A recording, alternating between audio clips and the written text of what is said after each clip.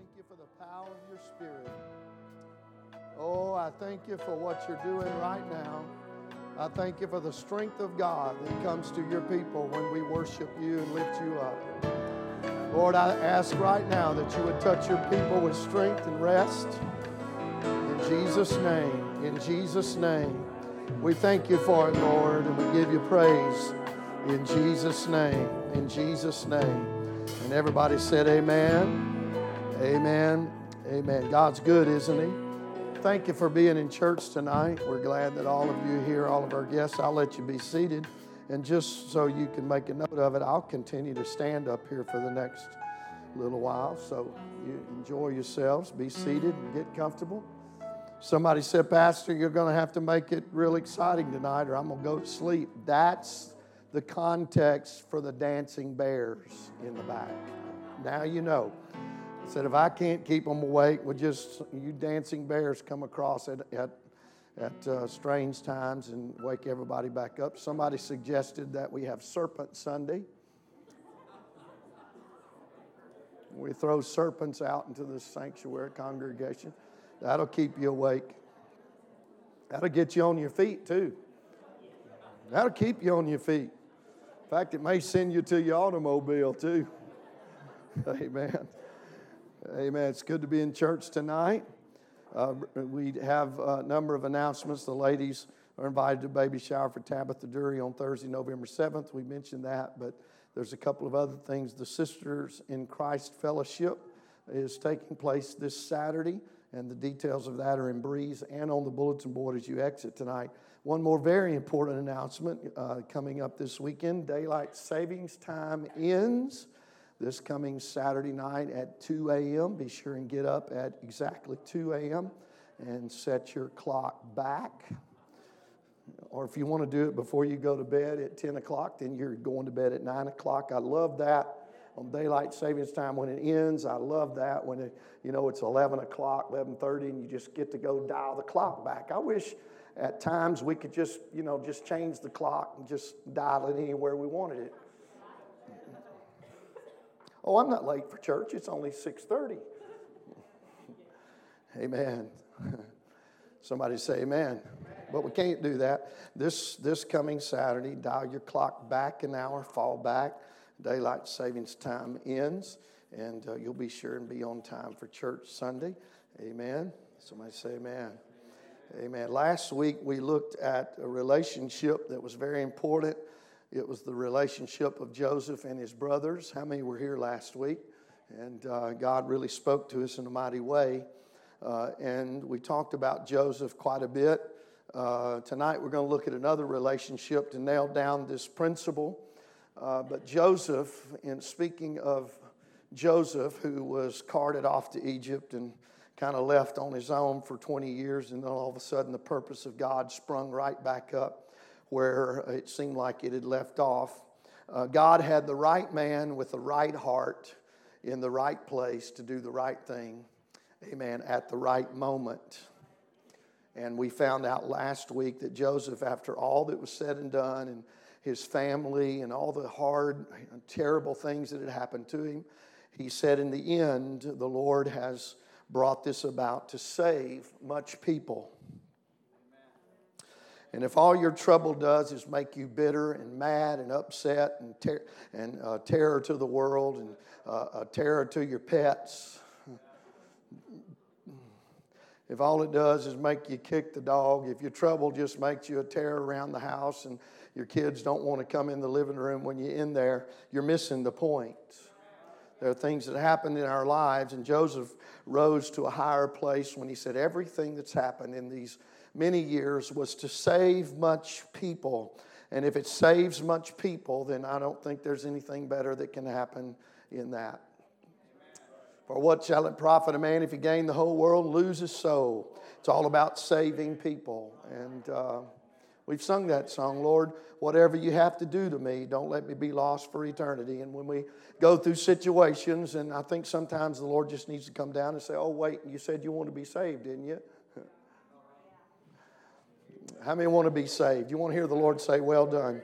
Today we had a wonderful service, Sister Frances Cripps, and I come here tonight with more determination than ever to hear the Lord say, well done, because we're all going to, if the Lord tarries, we're going to have the service for you and for me and for everybody else in here.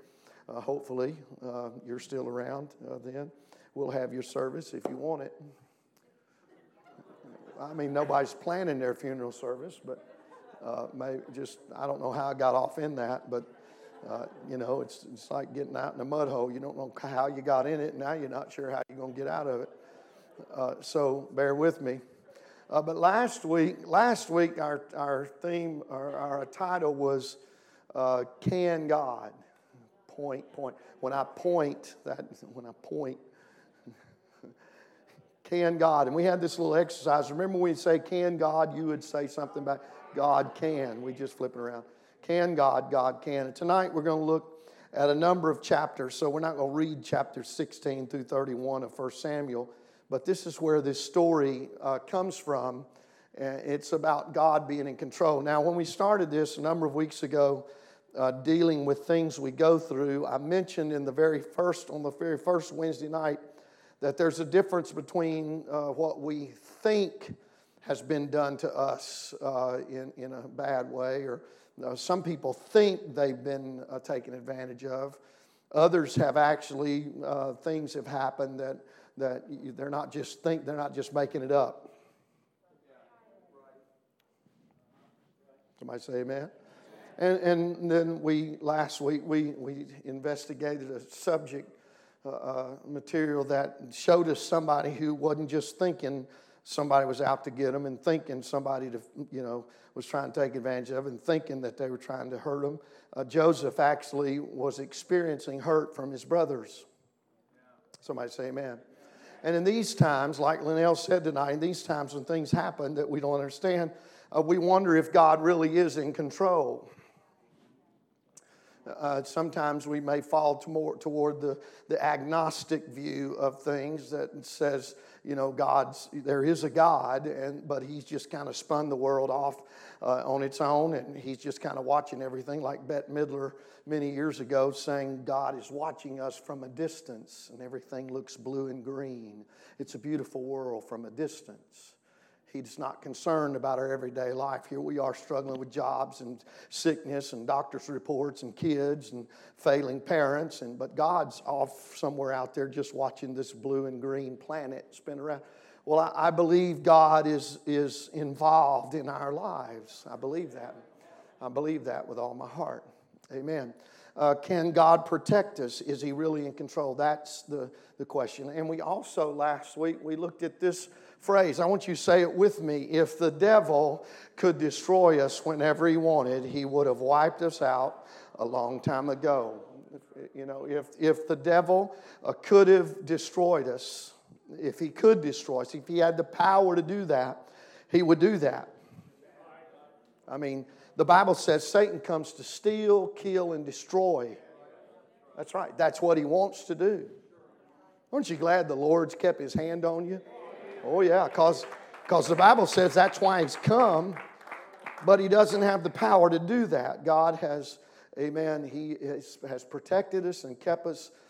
So we're going to look tonight in 1 Samuel, and those chapters are 16 through 31. If you just want to jot that down, we're not going to read all those. Praise God. The dancing bears would have to come out by chapter 17.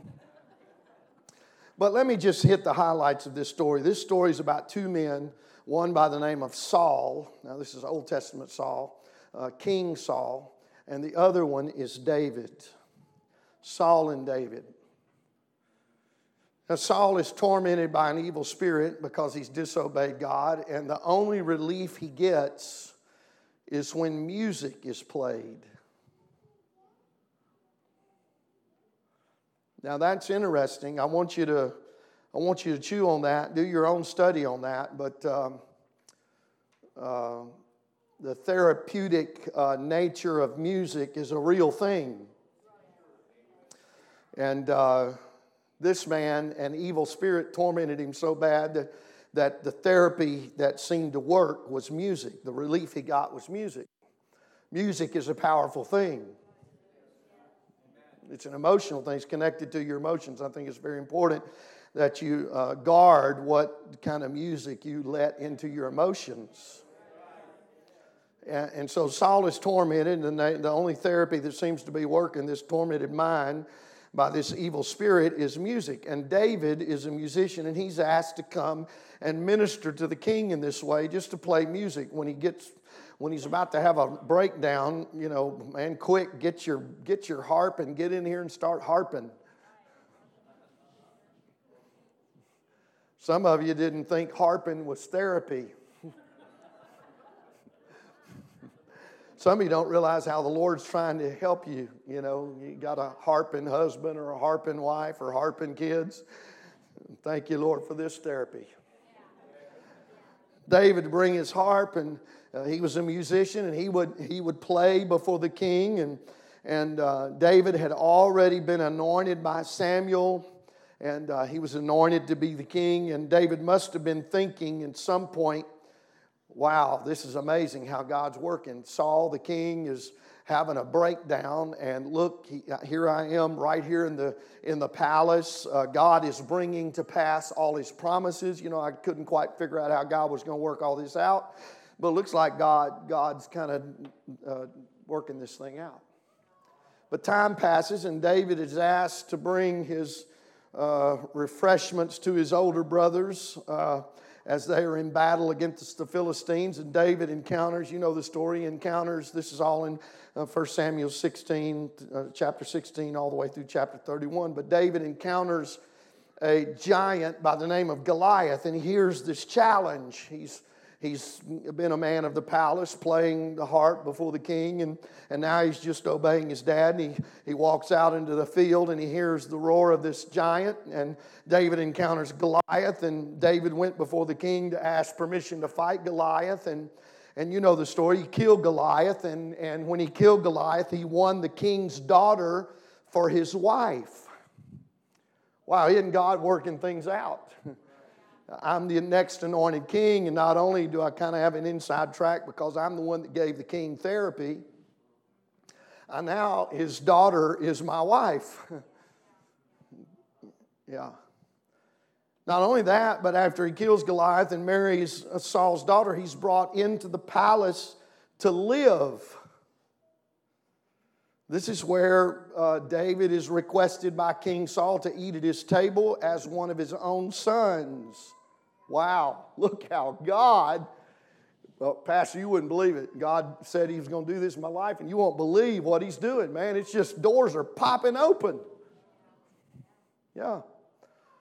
This is where David and Jonathan make a covenant of everlasting friendship that lasts all the way to Jonathan's death. This is when this happens. David's eating at the king's table with his own sons. And the Bible says that Saul favored David over all his other servants. Wow. Frank, looks like things are looking up. Looks like God knows what He's doing, because frankly, it's working out the way we thought it should. I mean, this is the way we would do it. If I was going to be the next king, I'd kind of get an inside path, and things would kind of work out. I'd be favored. I'd be the up-and-comer. That's the way it should work. But something happened very strategically. One particular day, everything changed. Everything changed. And it just happened to be with a song. Music. That song. It wasn't "You Ain't Nothing But a Hound Dog." It wasn't "Don't Step on My Blue Suede Shoes." Shirley.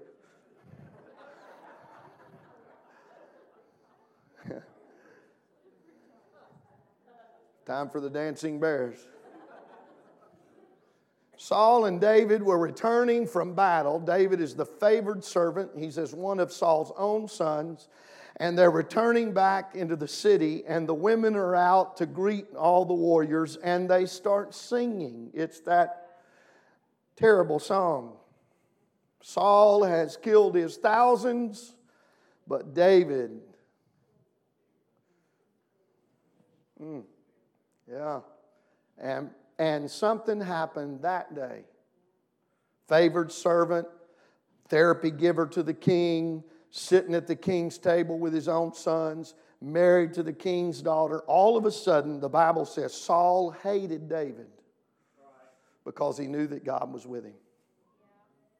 When that began to happen, there were things that took place that were life-threatening, and Saul hated David to such a degree that David is forced to flee. If he's going to live and he's anointed, he knows that God has called him, he has to run for his life. I'm sure if we asked David, he would say, why is this happening? Why is this going on? It was going so good. This must be the devil. Devil, I rebuke you. You're trying to stop what God's doing. God knows what He's doing. I'm sure he said, why is this? The Bible says Saul chases David with 3,000 of Israel's finest warriors. Now, this is like the Navy SEALs. This is like getting the Navy SEALs. Let's just say the IRS. The king gets the IRS and says, go after him. Wow. Anyway. FBI.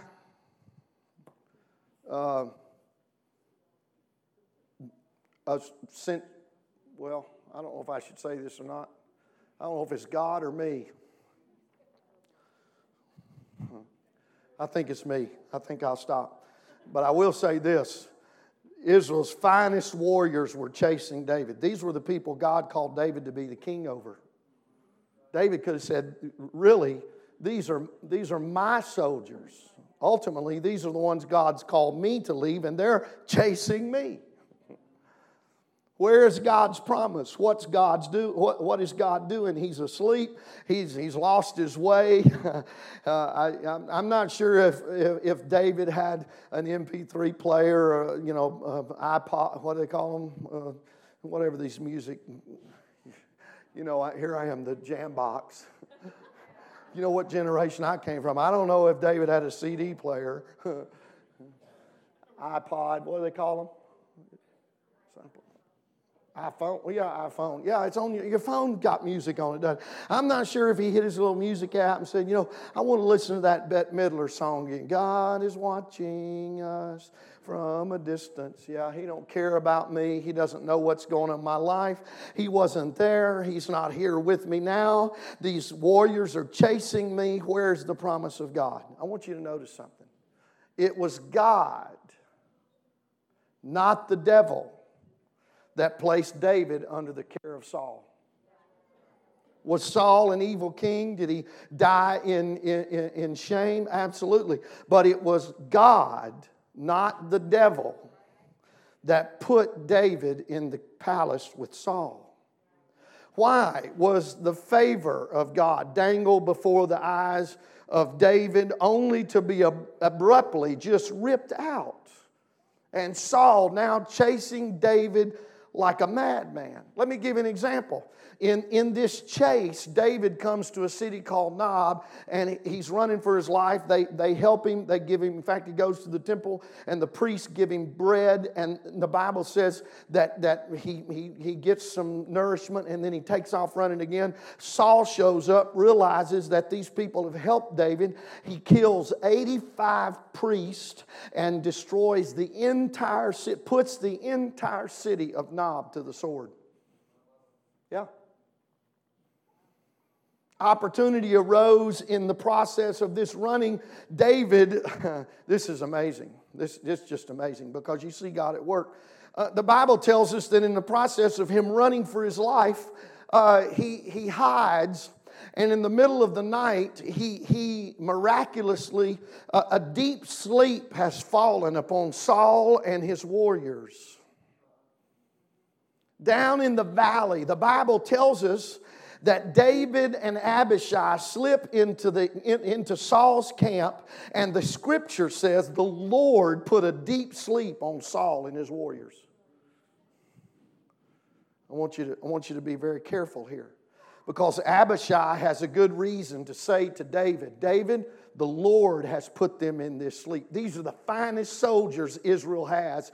They don't sleep while they're chasing a foe. They don't sleep when they're next to an enemy. God has done this. Look what the Lord has laid out before you, David. Now's your chance. Yeah. Saul had killed innocent priests and families in cold blood. He's got 300 warriors trying to kill David, and God had put the entire army into a deep sleep, and David and Abishai walked right up to Saul, who's laying on the ground asleep. Here's the man causing all your trouble. He's just killed friends of yours in the city of Nob. All these reasons sound good. They make sense out of the mouth of 2 or 3 witnesses. Oh, I feel a confirmation. Let's get our sword and let's hack these people to death. But look at 1 Samuel 26, verse 9. And David said to Abishai, destroy him not, for who can stretch forth his hand against the Lord's anointed and be guiltless? David said, furthermore, as the Lord liveth, and the Lord shall smite him, or his day shall come to die, or he shall descend into battle and perish. Did you see that? David said, this is not my fight.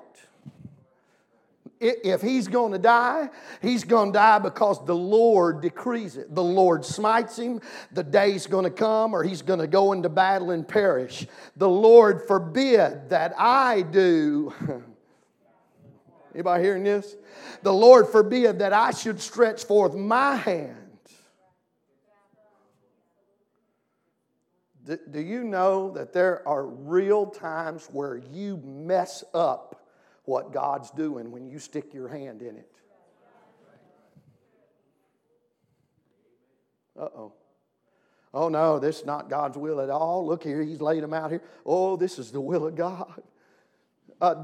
Here's something interesting for you to notice. David, I've got it up here. No, maybe I didn't. Wait, no, back out of that. Back out. Don't show them that. Is that the only one? There's nothing between those two? Okay, that's all right. David left vengeance in the hands of the Lord. Somebody say amen.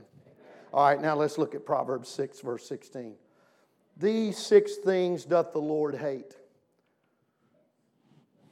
Hey, if the Bible says the Lord hates this, do you think you ought to kind of take it home and live with it? No is the answer.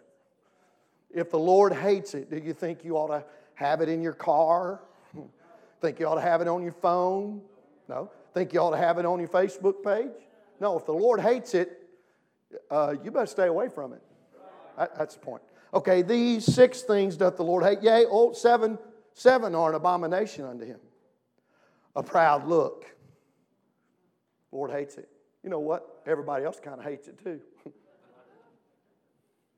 A proud look. A lying tongue. Lord hates that. Turn to your neighbor and tell them the Lord hates a lying tongue. Quit lying. He hates it. You know what else he hates? Hands that shed innocent blood. Think about the babies that have been snatched out of the safety of a mother's womb. Think about innocent blood that's been shed.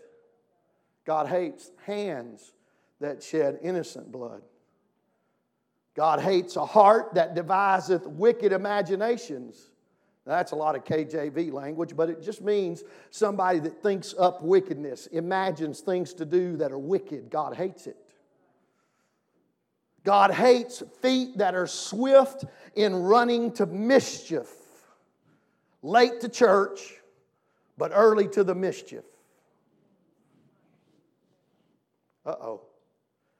That's some bad stuff. But that's not all. That's only verse 18. Let's go to verse 19. A false witness that speaketh lies, and he that soweth discord among brethren. We were doing all right until the 7th.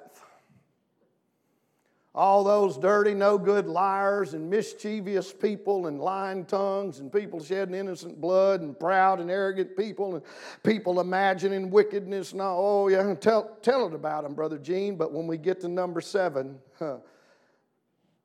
he that sows discord among brothers. You know what sowing is? You know what S-O-W-I-N-G is? You know what that is? What is it? Planting. Planting discord. It didn't say you're causing discord. You're just planting it. Just dropping the seed. Uh-oh. Oh, there wasn't nothing wrong with what I said. No, but if it was a seed of discord, God hates it. Somebody say amen. Discord, separating or damaging relationships. The sin of tale-bearing. Tale-bearing. Well, it's true. Doesn't matter if it's true or not. It doesn't say you're bearing a true tale. It just says you're bearing a tale. You're just telling another tale.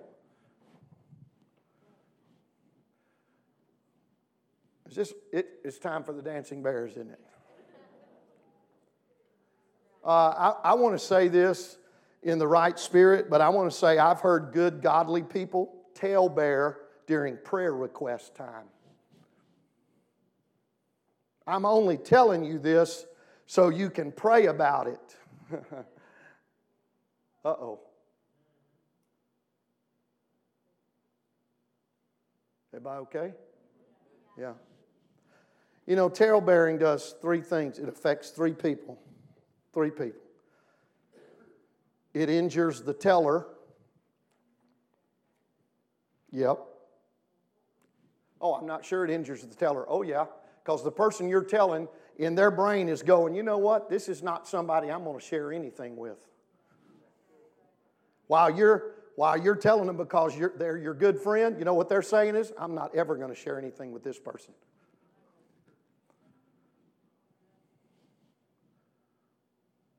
It injures you. It injures you. Because people realize you can't keep your mouth shut. Oh, Brother Gene, I saw things happen. I'm just going to... Well, absolutely. There's things we need to address, and the Bible gives you a way to address it. The teller is injured. The hearer is injured. The person you told is injured. And you know who else is injured? The one the tale is about. All 3 of you's injured. And try this on for size. A 3-fold cord cannot be broken easily. So while you've injured yourself and injured the person you told and injured the person you told it about, that cord is not going to be broken easily. There's going to be things happen in that transaction that cannot be reversed without a miracle. Boy, it's getting real deep, isn't it? Here we've got 3-fold damage. Everybody okay? All right, let's get back to our Bible study. That's tough stuff. Let's go on to the next thing. Can God? God can. That's right. That's right. So let's talk about this protecting ourselves and you know, well, I just need to tell somebody and treating brothers in certain ways. And well, Saul's laying there, you know, he's terrible and he's had a nervous breakdown. Oh, did you know he was going to therapy? Did you know Saul was in therapy? Did you know he threw a javelin at me? I don't find David ever telling this stuff. I hear him taking it to the Lord, but God can. Now, back to this fateful night, David has a chance to kill Saul, and God placed this army in a deep sleep. Now, let me ask you, what would have happened had David allowed his servant to kill Saul? We're kind of back to last week. What happens if Joseph kills 10 brothers when they come to Egypt? He wipes out the entire seed of, or at least 10 of the 12 tribes of Israel. Well, what happens if David, on this fateful night, this is his brethren, and the Bible tells us that he kills Saul? What happens? What happens if he kills Saul? Well, you know, Saul is the king, right? Right. And a king means you have a kingdom, authority, right? So David, in essence, is saying, I'm fixing to take the kingdom now because I'm going to take the king. Yeah. I think this is up there. Let's see. God wanted to see whether David would kill to establish his kingdom or allow God to establish his kingdom. You know what I've noticed about people that destroy people with their tongue? They're trying to establish their own kingdom. And you want to take somebody down so that you can replace them. Anybody hearing what I'm saying? Yeah. So let's be careful about that. God wanted to see if David was going to move to action to defend himself to such a degree that he would take the kingdom and not allow God to establish him. But David said, oh no. No, if he's going to go out, God's going to take him out.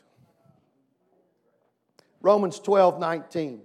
Dearly beloved, avenge not yourselves, but rather give place to wrath. That word is anger. For it is written, vengeance is mine. I will repay, saith the Lord. These are two things in the Scripture that are said to be God's. Vengeance is God's. Do you know what the other one is? He says it's mine. The tithe.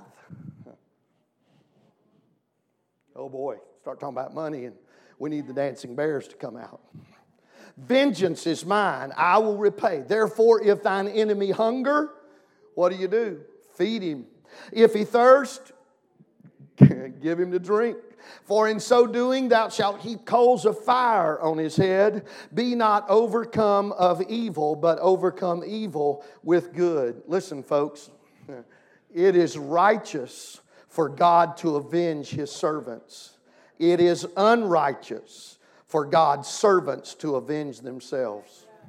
I don't know what's happened to you. I may not know the whole story. But it is righteous for God to defend you. It is righteous for God to avenge you. It is righteous for God to equal the score. And He will do it. Oh, yes, He is. He said, vengeance is mine. I don't know what kind of heartache somebody put you through, but I want to tell you, God is righteous to avenge His servants. He's not going to let the guilty walk on by. But it is unrighteous for me to take that into my hands. Oh, yeah, I'm not going to touch the stuff that's God's. So God tests His servants with obedience. He deliberately places us, listen, He places us in situations where the standards of religion and society would appear to justify our actions. Saul asleep. I can kill him now. God's done it, and everybody knows he's crazy. And it is the way of the world's wisdom. It's earthly and it's fleshly. But I'm not going to touch what's God's. That's His. Well, somebody did me wrong. Yeah, maybe so. And truthfully so. And you know what? The score equalizer is not you or me. It is God. Well, I'm just going to ignore them. I'm just going to ignore them. No, the Bible says if they're hungry, invite them to the church dinner. If they're thirsty, if there's a boil order, take them a case of water. Wow. I want to tell you, church is not a cafeteria. You ever been to a good cafeteria? Boy, when I was a kid,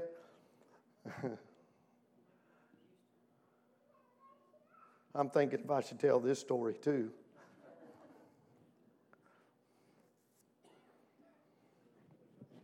I would not recommend this.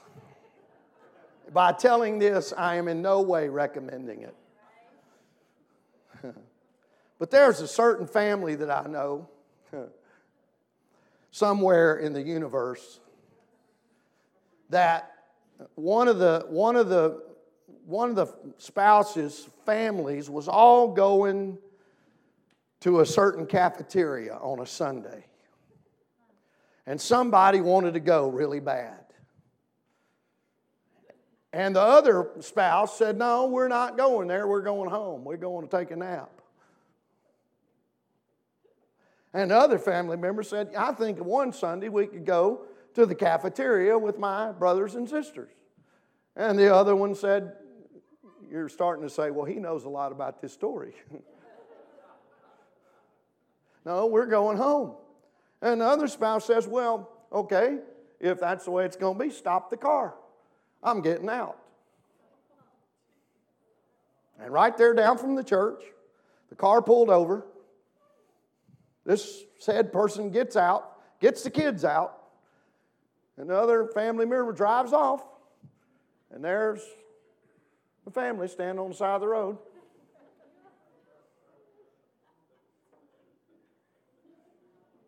Piccadilly calls that. Piccadilly. Anybody ever been to Piccadilly? You know what a Piccadilly is? You could get the dilly plate. The dilly plate is a meat and 3 vegetables. It's so good to have Christina here. She's right here on the front row, and she's sitting by Blake, her good friend.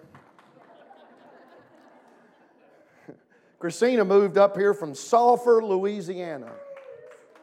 My goodness. Got another gumbo maker in the church. And she probably has heard of Piccadilly. Piccadilly. Yeah, man, you could walk down that aisle. You could get every color of Jell-O you can imagine.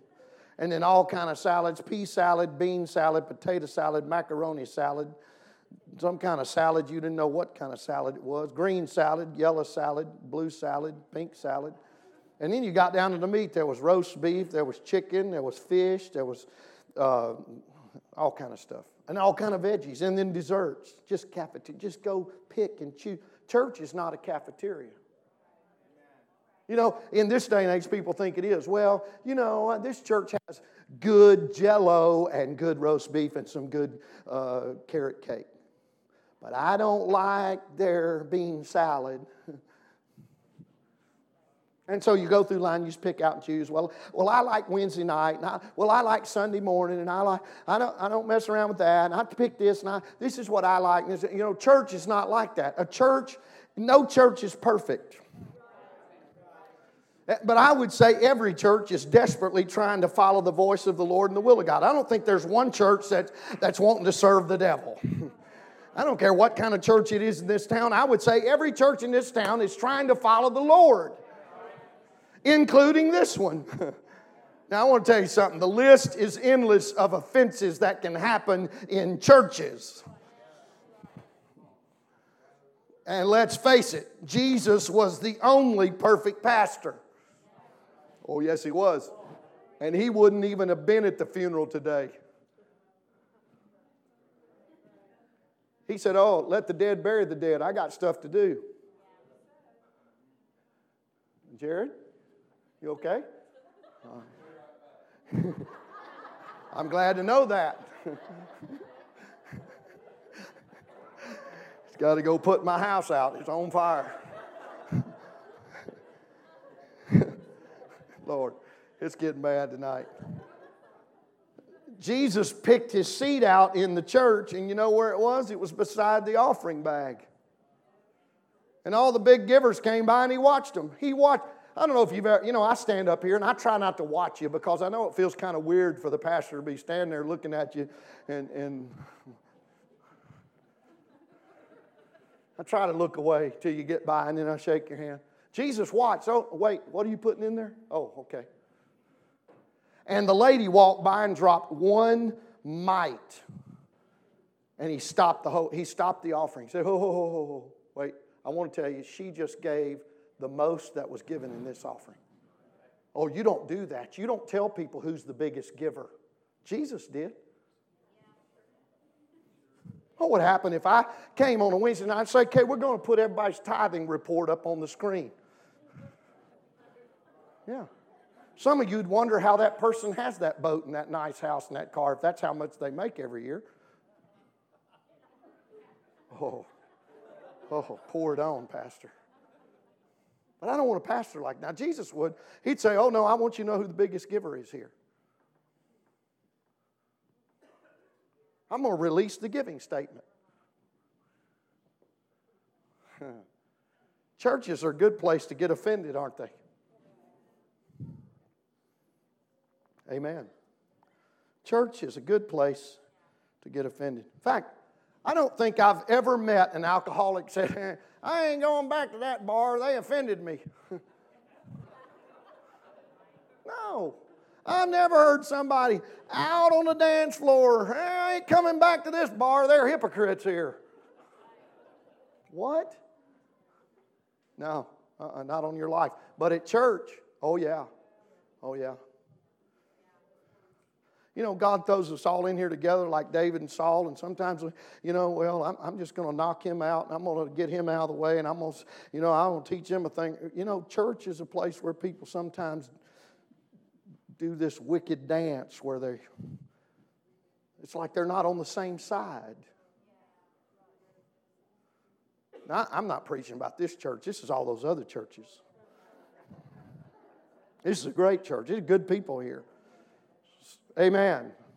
So let me go on. Let me go to 1 Corinthians 12:18. But now hath God set the members, every one of them, in the body as it hath pleased Him.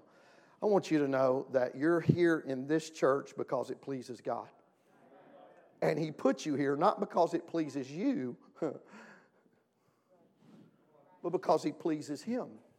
I'm glad to be in a church where it pleases God that I'm at.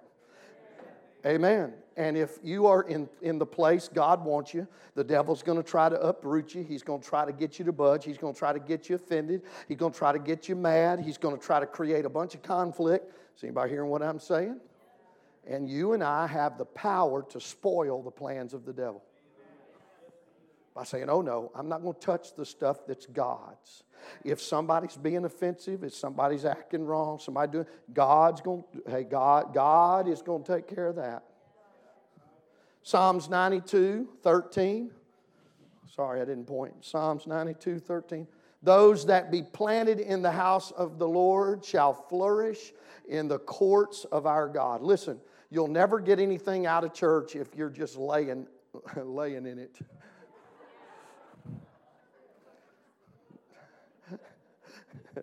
That sounded. Oh, Lord, thank you, Jesus. I'm trying to hurry. The only way to flourish in a church is to be planted in it. Be planted in it. This is why when people come and say, oh, Pastor, this is, if they get saved here and it just seems like they plant, this is where I got saved, this is where I found the Lord, this is where I got baptized. But then, there are people for all kind of reasons that well, Pastor, this is where I want to go to church, and this is I want to be in this house of worship, and I want to, this is, God's called us here, and that's fine. But you have to be planted there if you're going to flourish. What happens if you transplant it every 3 weeks? The plant will die of shock. When a tree is put in the ground, it has to face rainstorms, hot sun, and wind, and it is through the endurance of the test that makes the roots go deeper and deeper. Well, I'm not sure what's going on. I think I'll move to Alaska. No, it's in that test that the roots go deeper, that you're getting something out of it that you may not be aware of. Somebody clap your hands unto the Lord. Amen. And I hurry. David, inspired by the Holy Ghost, made a powerful connection between offense and the law of God and our spiritual growth. Look at this. David made a powerful connection in the Word of God between offenses, the laws of God, and our spiritual growth. You know where you find all that? Psalms 1, verses 1 through 3. Look at this. Blessed is the man that walketh not in the counsel of the ungodly, nor standeth in the way of sinners, nor sits in the seat of the scornful. But his delight is in the law of the Lord, and in his law doth he meditate day and night. And he shall be like a tree planted by the rivers of water that brings forth his fruit in his season. His leaf shall not wither, and whatsoever he doeth shall prosper. I don't know about you, but that's the kind of life I want. That's the kind of life I want. What I want to have fruit. I want my leaf to not wither in the dry times. And whatever we put our hand to, I want it to prosper. So I'm going to be planted by the rivers of water. I'm in the church and I ain't moving. Devil, you're not going to get, I'm in the church and I'm not bailing out. I'm not picking and choosing. I'm in the church and I'm staying. Anybody feel that way tonight? Oh, give the Lord a good hand clap. Thank you, Jesus. Thank you, Jesus. I hurry. You know as well as I do, if you look long enough, you'll.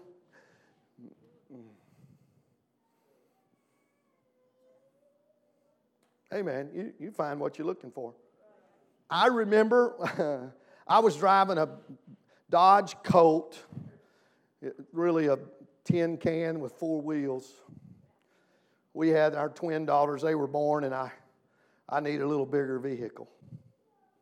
And I started looking at a particular vehicle, and I thought, man, that is a nice vehicle. I wish I could find one of them. And you know what's the strangest thing? For the next 3 or 4 months, do you know the only vehicle I saw on the highway? It was that.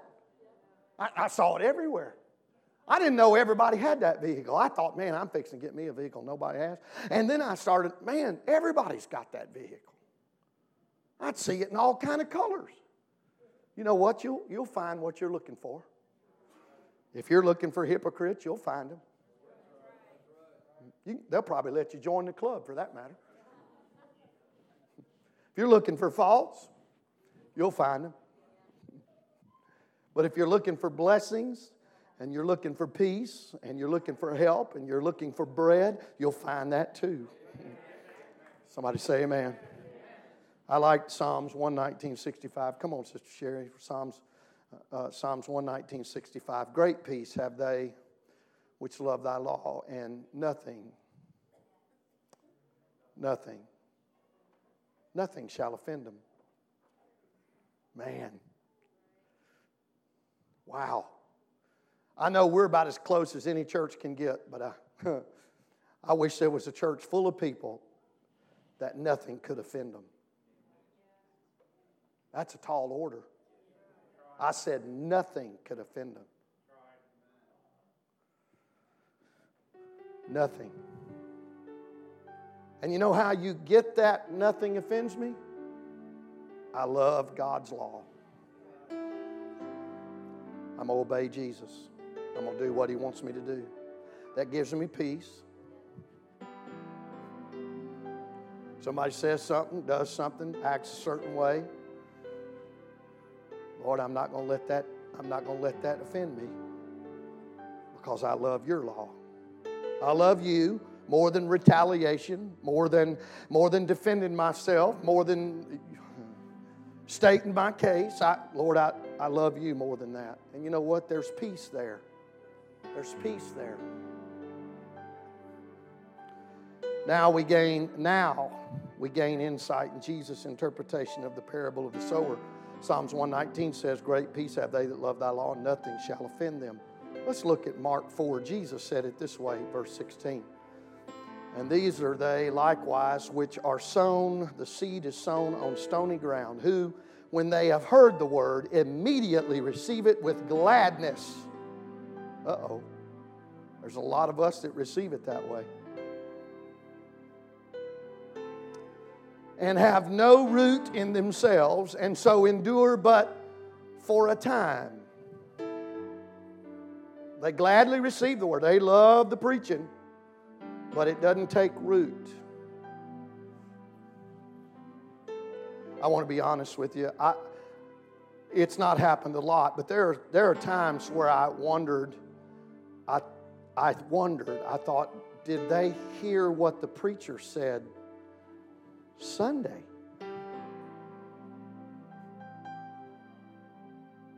Sunday. Not a month ago, not 5 years ago, just 2 days ago. These are they that are sown on the stony ground, and when they've heard the word, immediately receive it with gladness. But they don't let it take root. So, guess what it does? It endures but for a time. Afterward, because it's coming. Affliction, persecution, the wind and the storm is coming. And why is it coming?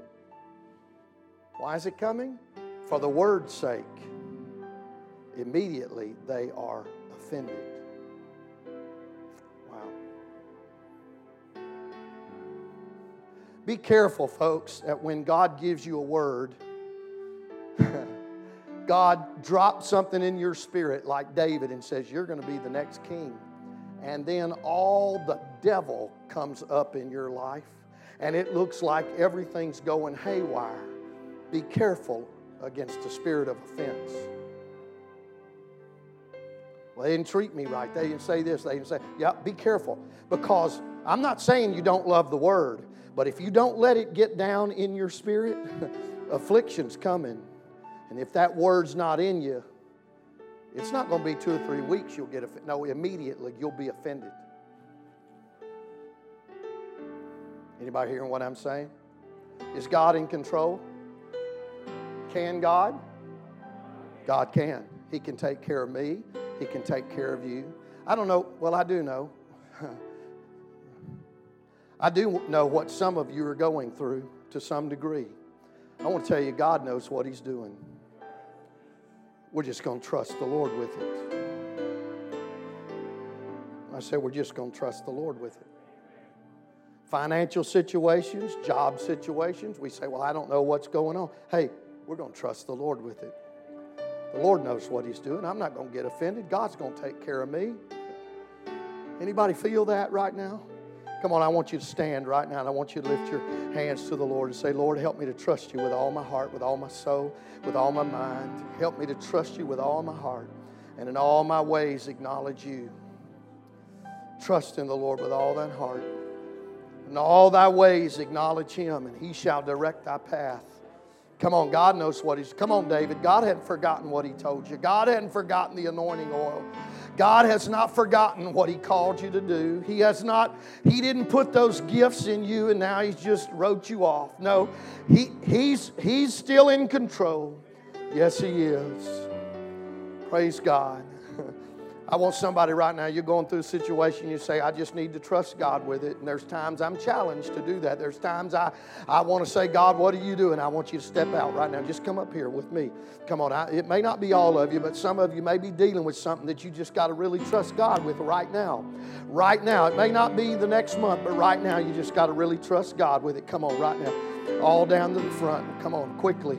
Quickly. Lord, we're trusting you. Husband, wife, come on.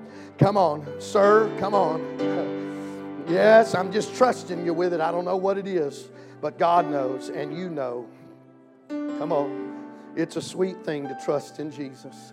Now I want some of the saints of God to come up behind these good people. Come on right now. Lord, I'm not gonna accuse you falsely. I'm not gonna get offended when the adversity comes, when the test, when the winds of life blow. I'm gonna let the word take root in my life. I'm going to leave it in your hands, God. I'm going to trust you with it. I'm going to trust you with it. Come on right now. Come on, let's spend the time praying right now for these that are here. Thank you, Jesus.